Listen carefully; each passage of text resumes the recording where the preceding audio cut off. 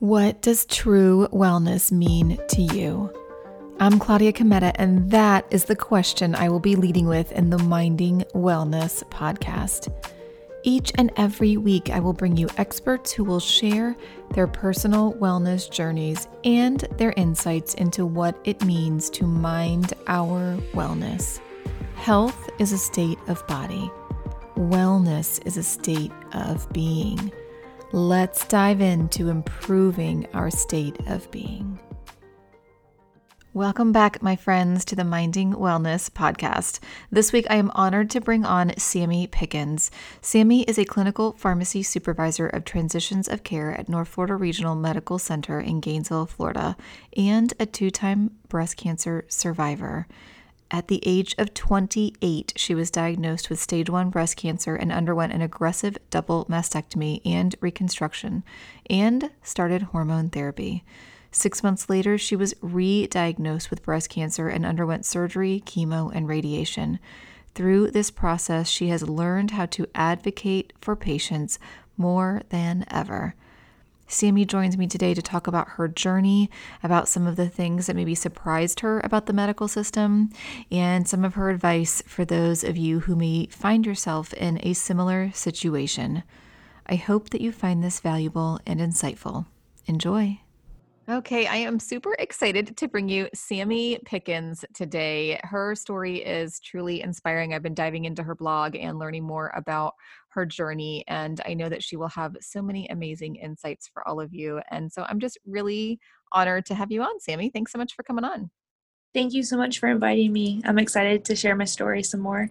Absolutely. Well, and first, before we get started, we're going to get to the goods, but first, you recently turned 30, so I feel like a happy birthday is in order. I will save everybody from my singing, but I wanted to say happy birthday.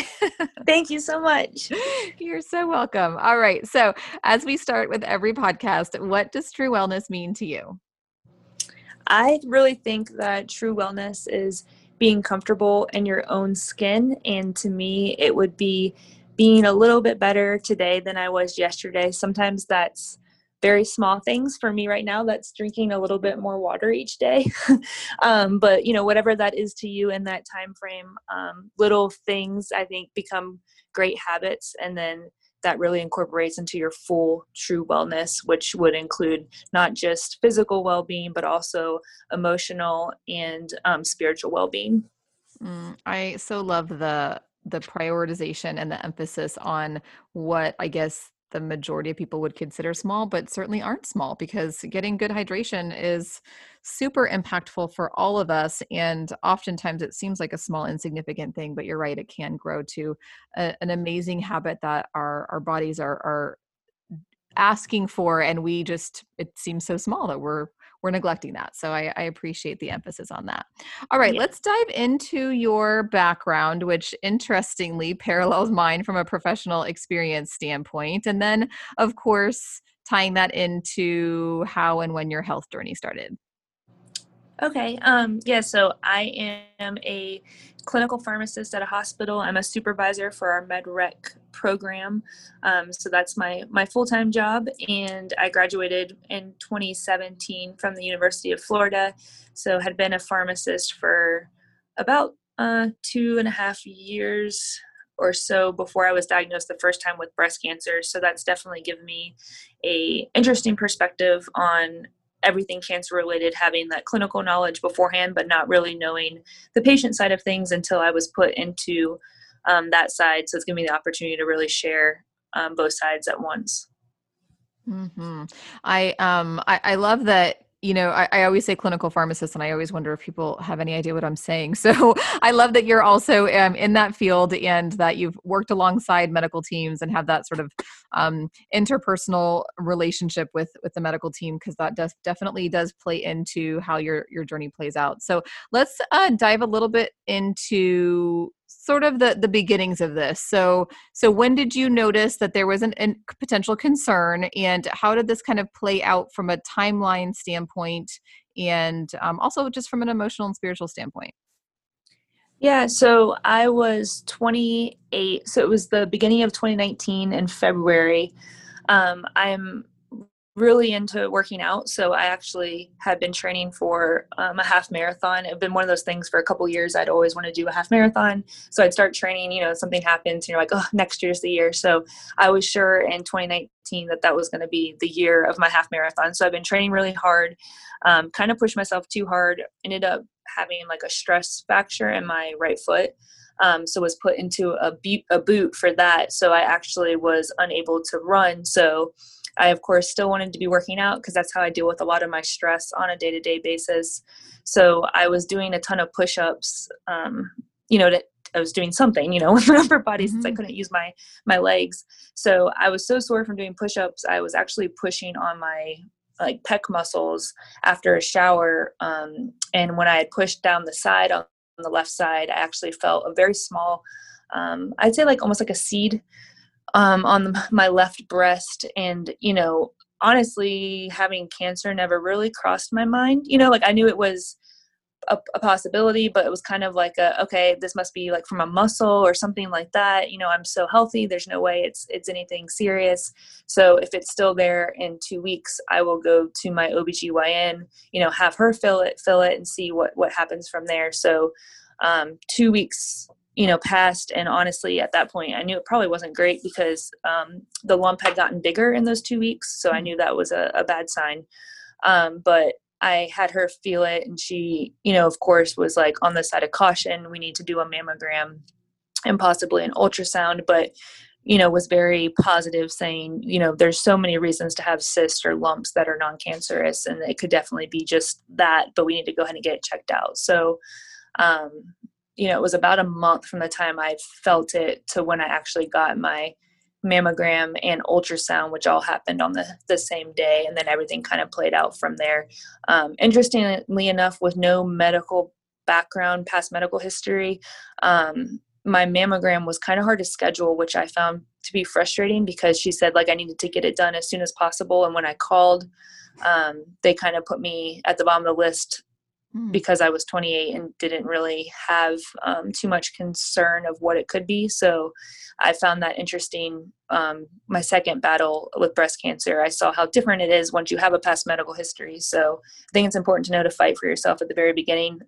At that point, I didn't know any better yet. So I kind of just said, okay, if it takes a month to get it, that's what it takes. Wish I could change that now.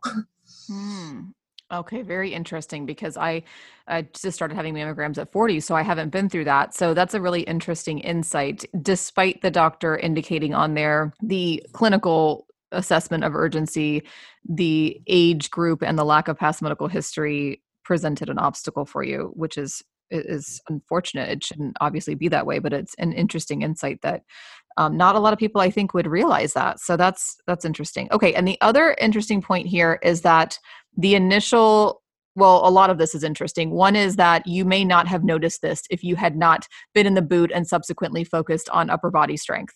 Is that, do you kind of feel like that? You probably, I mean, I know I'm in the medical field, and I certainly am a proponent of monthly breast exams. I can't say that I'm consistent about doing that. So would you assume that you probably wouldn't have noticed that, at least for a while?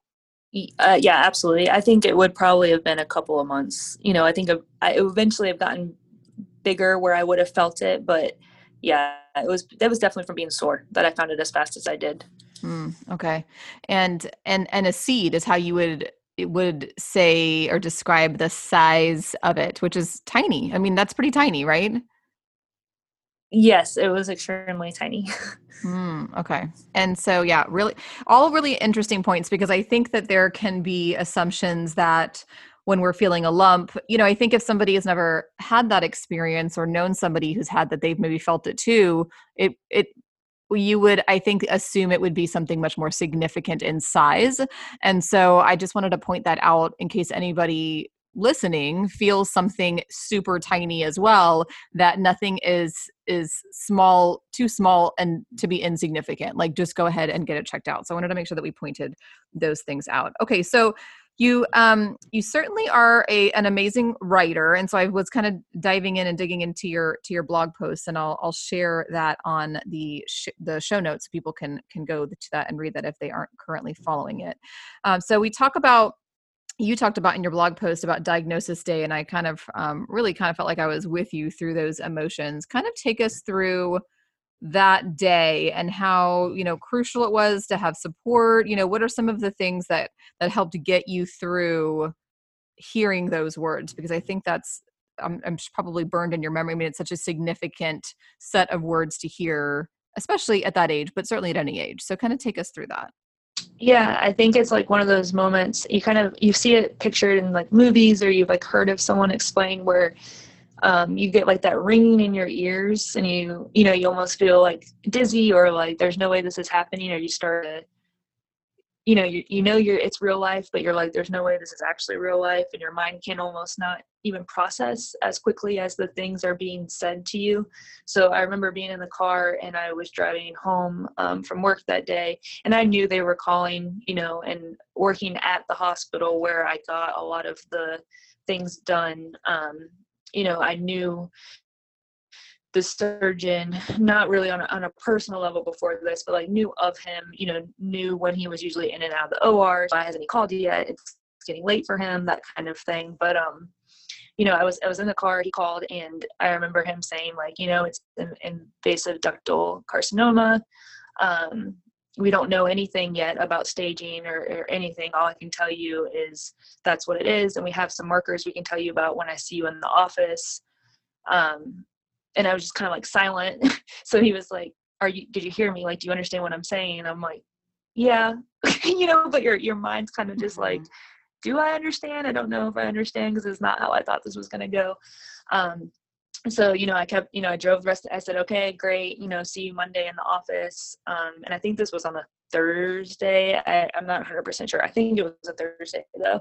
So, I got home.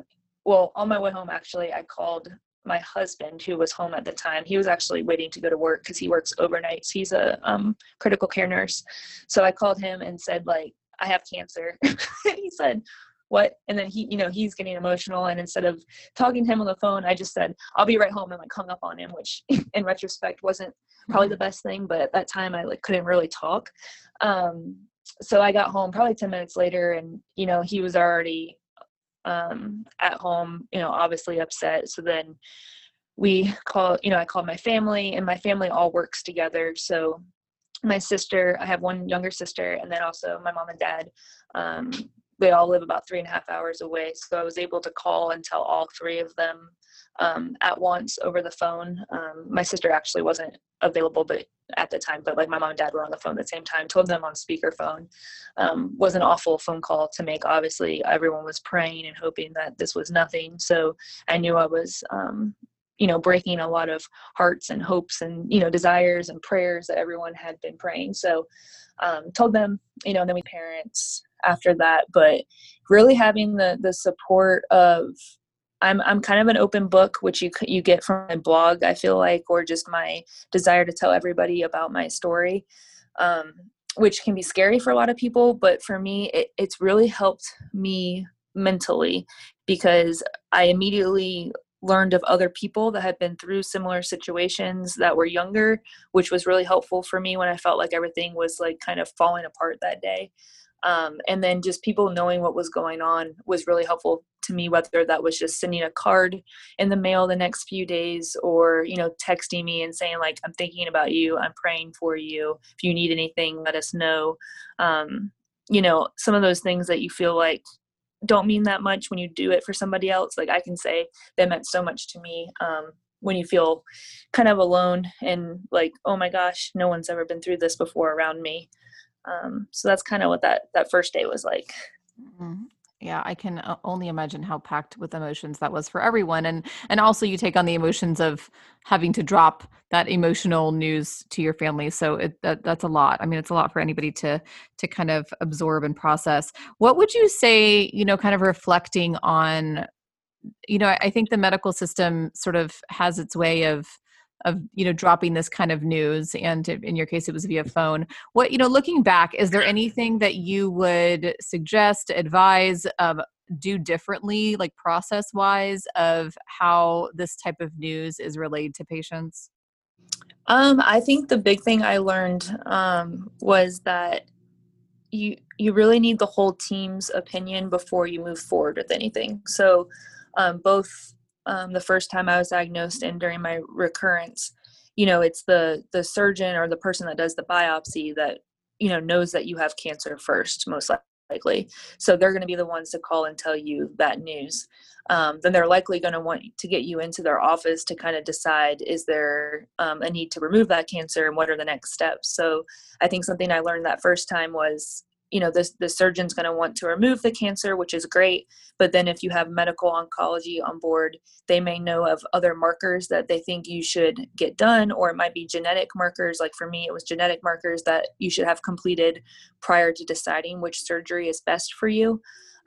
So I think it's important having all the team on board, get all the opinions before you're scheduling any type of surgery or removal, to make sure it's the best for you for your specific type of breast cancer or any type of cancer for that matter.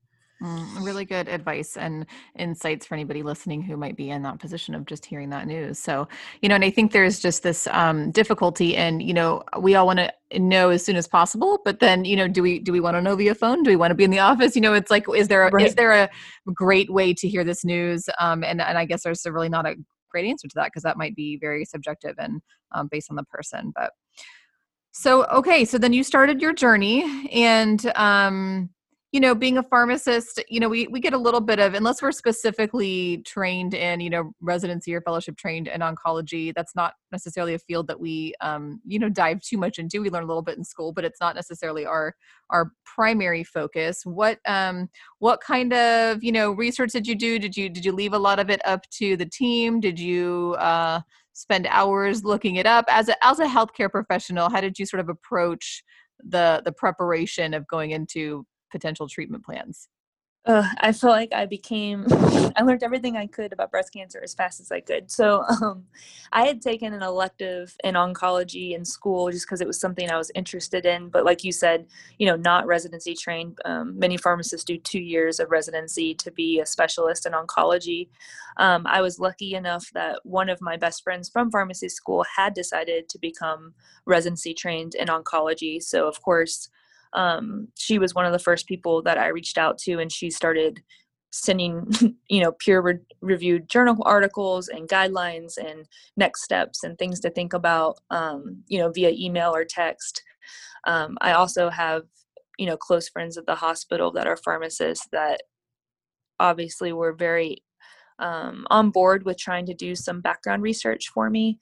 So I think between all of us, we all kind of learned more than we ever thought we would about breast cancer in a couple of days' time, whether that was going on PubMed and, pulling articles from databases to read about, or kind of getting the national cancer guidelines and downloading those and figuring out, what kind of genetic markers should be looked at, what are the next steps, what will be normal.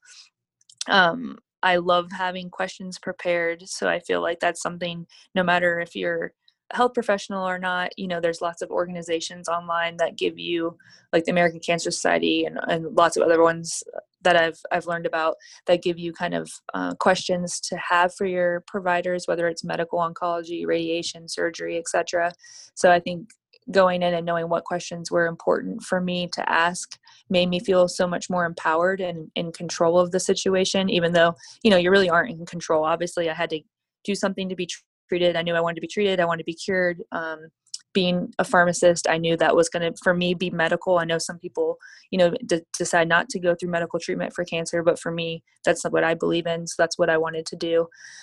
So having as much knowledge as I could, as fast as I could, I felt a lot better after I got all that information, even if it was kind of scary to read through all of it. Okay, really good insights. And it is nice to be able to kind of lean on some of, our colleagues in the healthcare field. And, sometimes we know of somebody or they know of somebody who is specifically in oncology, and it's nice to lean on them for some information, because it can, I'm sure it can get very overwhelming, receiving the diagnosis and then sifting through, the accuracy of information that's out there. So you also made a really great point on the advocacy part, which is preparing for appointments, which I tell my clients all the time. We're taught to prepare for so many things in life, prepare for interviews, prepare for, college interviews, job interviews. We just are taught to prepare, but not for our health, which, certainly logically doesn't make any sense, but it's just not something that has been part of societal teachings. And it is so important because you never know, the day you go to your appointment, you never know how you're going to feel. You may not remember anything you wanted to ask. You might not know what to ask, but spending that time to prepare can make that appointment feel so much more, you might feel so much more at ease, but also feel like it's so much more productive and effective. So I wanted to Yes. emphasize that. And I'm glad that you said that. Well, from your blog posts and self descriptions, I'm gathering you kind of like me have like to have some level of control over things. I feel like pharmacists in general are a little bit type A. It kind of draws in that personality. What would you say this journey has taught you about sort of releasing that need for tight control? Have there been any, sort of mindset, sort of spiritual shifts around that concept? Yes, definitely. Not one that came easy. I don't feel like, but something I've definitely learned. I would have considered myself prior to cancer a religious person. Prayer, going to church, reading the Bible were normal activities, like weekly, daily activities for me. But there's a difference in, when everything's going perfect and you're praying about your perfect day, and your prayers are more about like a job promotion, or it'd be nice if this or that happened, and then they change to praying for health for the next day. That can be kind of an eye-opener in terms of type A personality and wanting to be in charge. That was very difficult for me. So I'm definitely, you picked up on, a planner, where I have my planner. I always have a planner and everything's written out to a T, and I have appointments and this and that. And all of that kind of gets turned upside down as a cancer patient. You really have to put that first, and that might mean having to leave work early or call out of work, or cancel plans or a concert or something you've had planned for months because of a treatment. So that was very difficult for me, but I've learned that you never really take any day for granted. So prior to cancer, if someone wanted to do something at 8 o'clock at night, and the day before or the night before I was going to work early, I would say probably, no, I need, I'm just going to go to bed, take it easy tonight.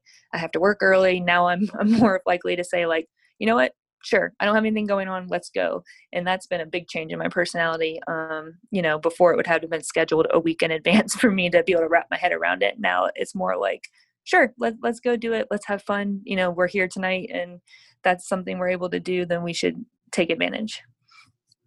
Really, really good insights. I know I used to be that person too. Like, no, this doesn't fit into my plan for today, and I have to be up early. And there's all these rules on the days that are self-imposed. We self-impose those. Although I do think rest is important and not taking away from that. But I do appreciate those insights from a fellow recovering Type A personality. What would you say has been sort of the most surprising part of this journey for you? And maybe this is broken into, professionally from a healthcare standpoint, and maybe personally, or maybe however it falls for you. But kind of what has been the most unexpected? I mean, getting the diagnosis, of course, was unexpected, but going through this as a patient, being on the other side of it as a healthcare professional, what's been the most shocking, surprising part of this for you?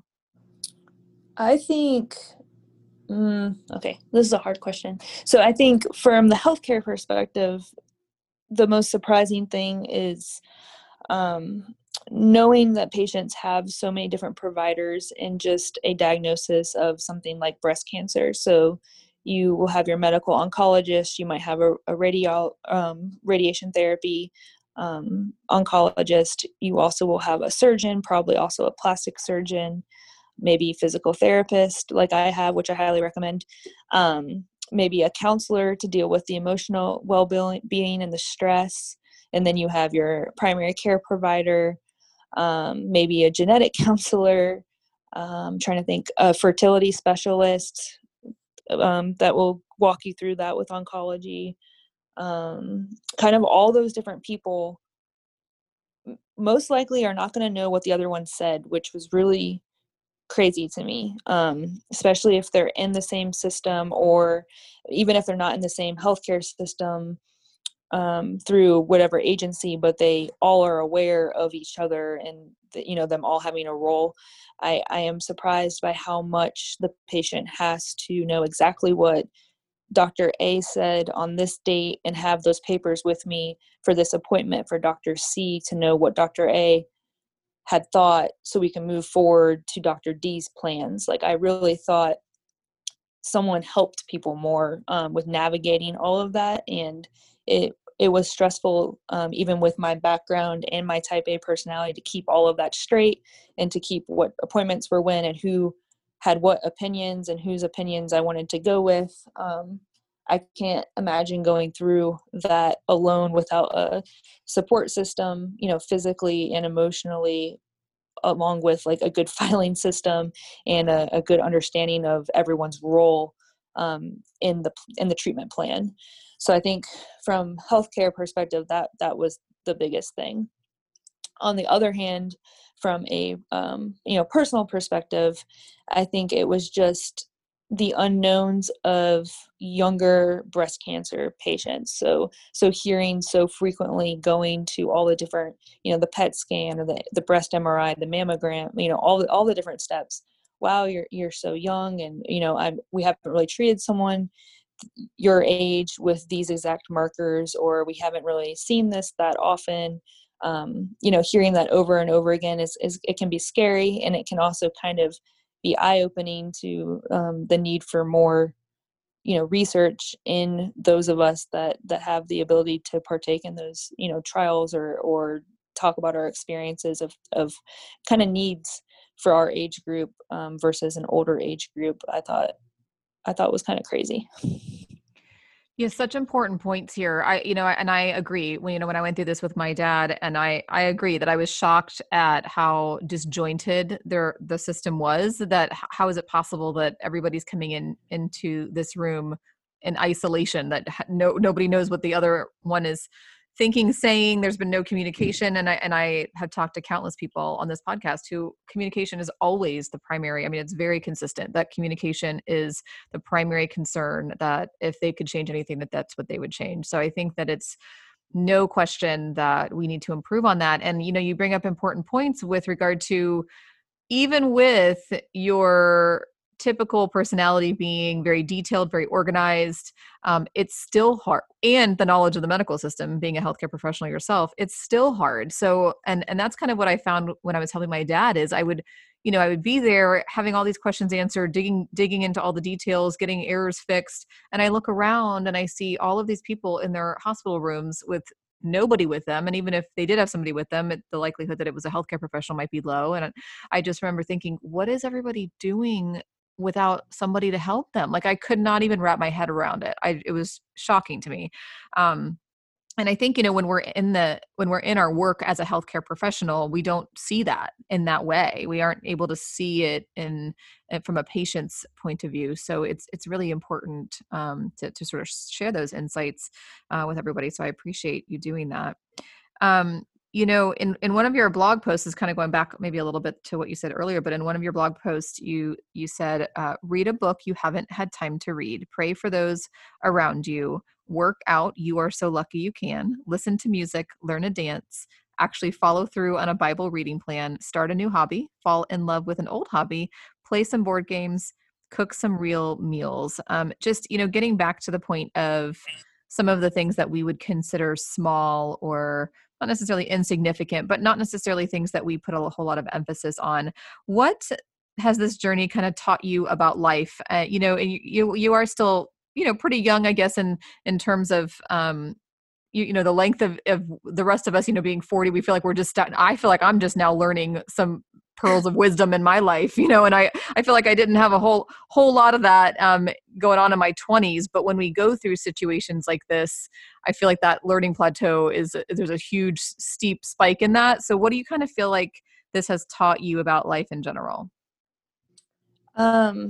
I think really, so when I wrote that, it's not to take those little things for granted. It's so easy to be annoyed at having to go work out, for 45 minutes until, it's taken away from you. And that's all you wish you could do was be able to stand up and go work out. Or being able to dance in the kitchen to your favorite song while you're cooking something for your family, can seem trivial until, you just wish you could go make something and be able to participate in household chores without feeling sick or making it you so tired that you feel like you need to take a nap, etc. So I think, not taking things for granted, but then also just using your time like you want to use it, I think has been something I've taken away. On top of my type A personality, I also am one to fill the whole schedule. If I'm not busy from sun up to sundown, I feel like I wasted part of the day. And I've really learned how, sometimes those things that I was filling my schedule with weren't things that necessarily was giving much back to myself or something that I really wanted to be doing. It was things that I felt like I had to do. I don't really know why, just like something I felt like I had to check off because it's what the rest of the people my age are doing, or, something that I should be interested in, but really building my time around what do I actually enjoy. So if I don't enjoy going out to dinner for 2 hours multiple nights, but I do enjoy, right now I'm working on like a yoga certification. If that's something I'm enjoying and it's helping with my stress level, it's okay to say, no, I don't really want to go to dinner with this group of, 6 people from work or, a club or whatever it is. And instead I rather go home and read my book, or I rather go home and do yoga for an hour tonight to de-stress is okay. And before, I felt like I couldn't say no. I'd have to say, okay, I can fit that in. Okay, I can fit that in. And now I'm very much like, this is what I want to do tonight. If you want to do it, great. And if you don't, that's okay too. Like, I'll see you tomorrow. So, So great. So great. I kind of put that in my unlearning pot. Like we have this learning of the societal ways, and then we go through, whether it's because of an event or health event or some other event, kind of go through this unlearning, like, oh wait, but maybe I should question why I did that. Maybe I don't need to do it that way. And so I think that that's a really great and valuable insight. Give us kind of an update, as you feel comfortable doing so, of where you are health-wise now, and what you kind of, wish for the healthcare system that you are intimately involved with and work in for the future. yeah. So now I'm doing really well. I am 7 months post-op of my partial mastectomy of the recurrence that came in January. I had surgery in April, and then I went through chemo and radiation. So I'm kind of back to my normal self as much as possible. You're never really back to yourself. I feel like this changes you so much that you have a new self. So I'm learning my new self.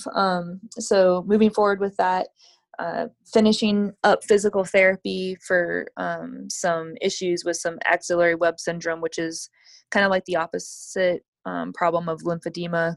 It happens in some patients if you were to look it up or Google, where you have lymph system basically making a cording under your arm, and it makes it so you can't really lift your arm and you have very limited range of motion. So that's been something I've been battling all year, of getting my range of motion back on my left arm after all these surgeries. So getting that back, so feeling more like myself, and fatigue is kind of gone back to normal. Now just moving into that survivorship realm of learning to not be afraid every day of recurrence, especially with that having already happened. I have to err on the side of positivity and just being thankful for being here today, and not being so scared that I'm going to find something wrong with my health that I am not able to enjoy the day that I was given. So I'm really learning how to work through those emotions and be able to move forward. So that's kind of what I'm working on now. But health-wise, cancer-free, excited, really hope to be able to get a really cool tattoo 1 year cancer-free. So planning that out for a couple months from now. So that is all great. In terms of the healthcare society, you kind of hit on the communication, and my job with medication reconciliation and transitions of care kind of goes hand in hand with helping increase the communication with providers when someone's admitted or discharged from the hospital. So I kind of see it in my workplace environment as well. But I really hope that we can, I don't know if it's hiring more case management staff, or sometimes nurses work in navigation roles as well in like the larger healthcare systems when people can't afford a person to help with that. But just having those people in those roles to really help with the communication, help keep everything straightened out, and be the patient advocate if the patient is unable to have the support system that they need, or unable to understand everything in real time themselves. Because, like you said before, it's really crazy to see some of the people that have all these different disease states with all these different specialty physicians taking care of them, and they have to try to keep it all straight. And that's not even including all the different medications that they're on to keep straight. So I just really hope that our healthcare system moves towards helping the patient be able to navigate and help advocate for what's right for that patient, and thinking of the comprehensive picture for that patient, not just while they're in a hospital or at a doctor's office, but what does their home life look like and what's best for them long term. Yes, also so important. And congratulations on being cancer-free. That's fantastic news. I'm sure your support system is breathing a sigh of relief as well. And but what a blessing to have walked the journey with that amazing support. So I really appreciate you sharing your journey on this podcast and on your blog. So let's share with people where they can find you, find your blog, find more information. Are you going to continue blogging? What's kind of your plan for the future?